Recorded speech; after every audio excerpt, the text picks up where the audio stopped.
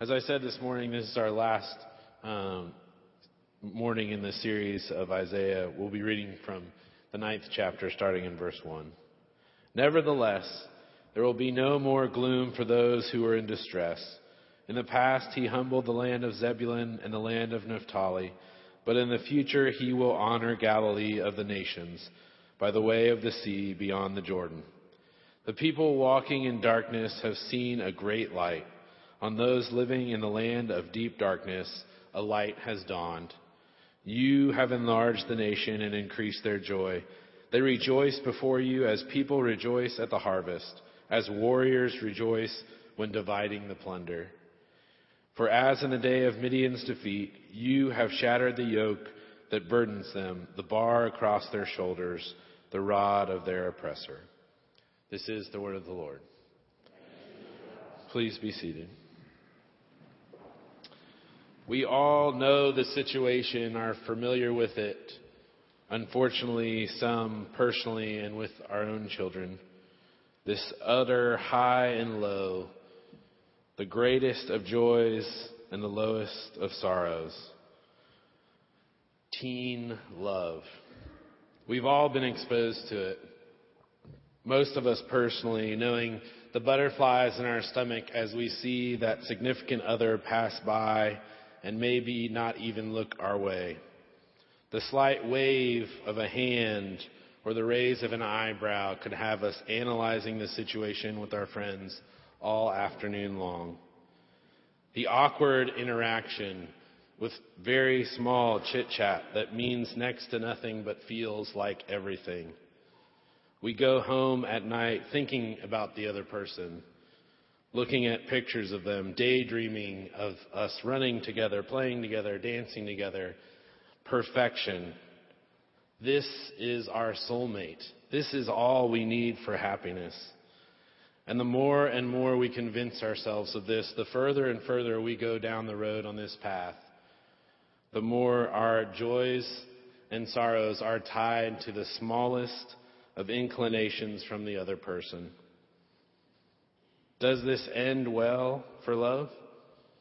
Rarely so. As many of us know, teen love often ends in heartbreak, misunderstandings, and devastation. Many of us have experienced this personally, and in the midst of it, we know nothing but heartbreak. It seems like all the world around us has crumbled, and there is no hope in sight. But as parents, we know something different. We know that our children will get up, they'll go to school the next day, their hearts will mend.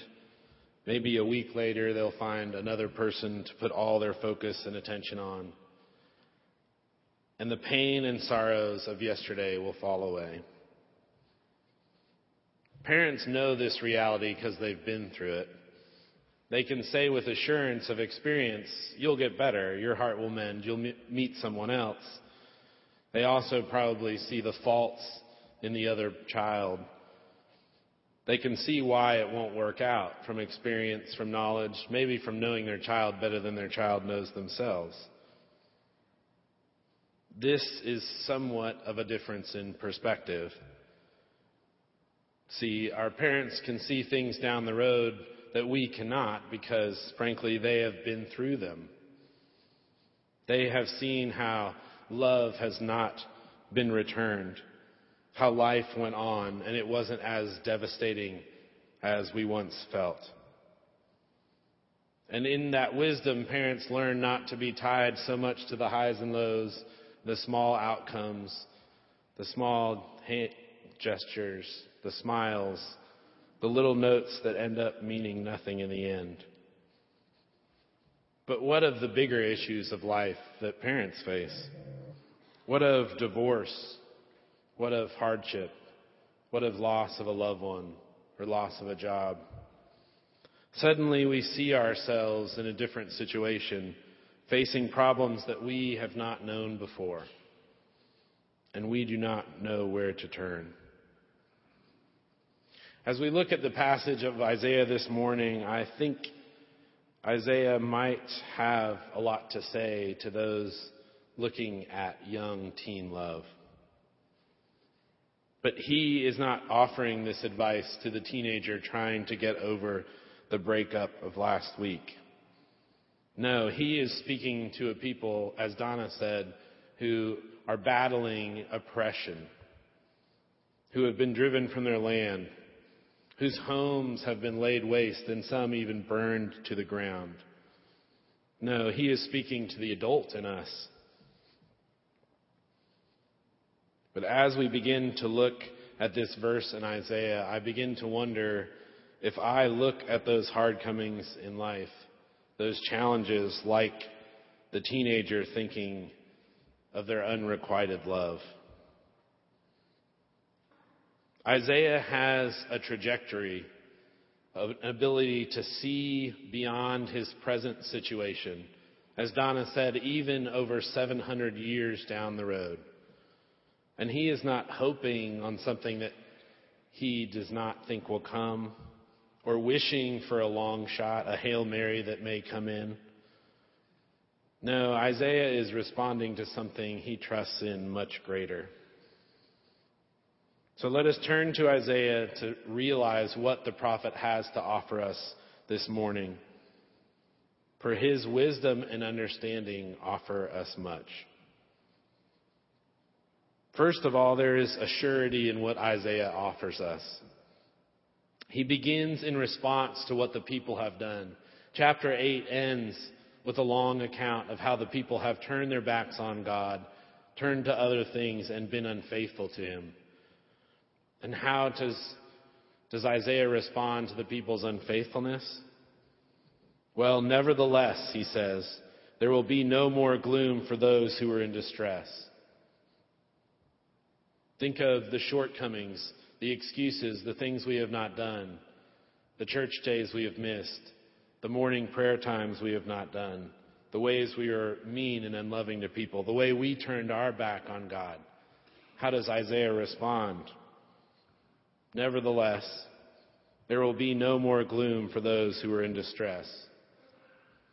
You see, for Isaiah, this reality of deliverance, of hope in the future does not depend on our faithfulness. It depends instead on God. Look at what he highlights in the passage. You have enlarged the nation and increased their joy. They rejoice before you. You have shattered the yoke that burdens them, the bar across their shoulders, the rod of their oppressor. Isaiah's hope is not in some distant, unknown thing. Isaiah's hope is in our God, the same God that we worship, the same God that encounters us in the midst of trials and struggles and hardships. And look at how Isaiah speaks of these things. He speaks of them, these future things, in a present reality. The people walking in darkness have seen a great light. A light has dawned. You have enlarged and increased their joy. They rejoice in you. You have shattered the yoke. It is as if Isaiah is looking over 700 years down the road and proclaiming what has already happened. How can this be? How can someone have so much confidence about something so far down the road that is unseen? And as Donna highlighted this morning, it is not unseen for Isaiah. Well, how does this come about? Well, in studying Isaiah, we see a man who is devoted to his God. He's devoted in scripture study, in prayer, in community. He has been through a training ground to develop this ability to know his God, to hear God, to see him work and be faithful. And over time, he is faithful. In the same way, we can say to our children, it will get better.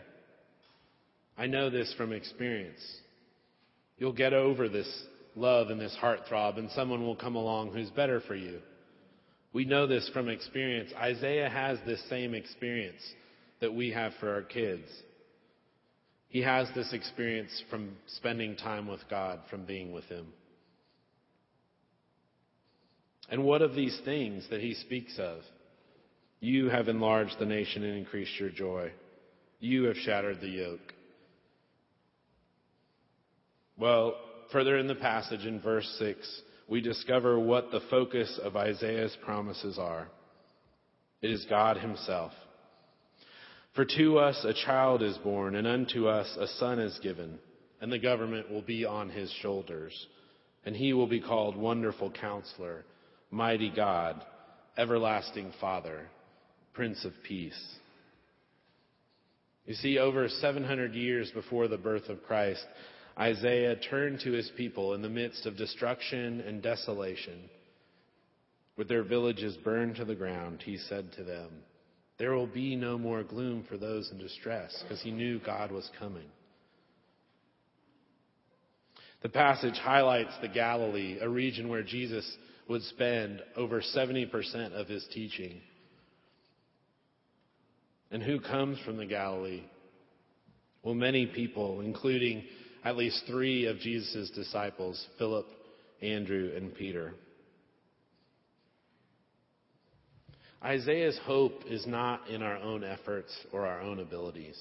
And he has no misconceptions of those. He actually outlines them specifically in chapter 8. Isaiah's hope and confidence is in the Lord our God. As we embark on this new journey to articulate with our greater family the mission that God has called us to, I will warn you, some of the things that will be shared in this mission that we believe God has called us to will seem far down the road, will seem like lofty ideals when we are confronted in the midst of our daily struggles and hardships. But I assure you, our God is faithful.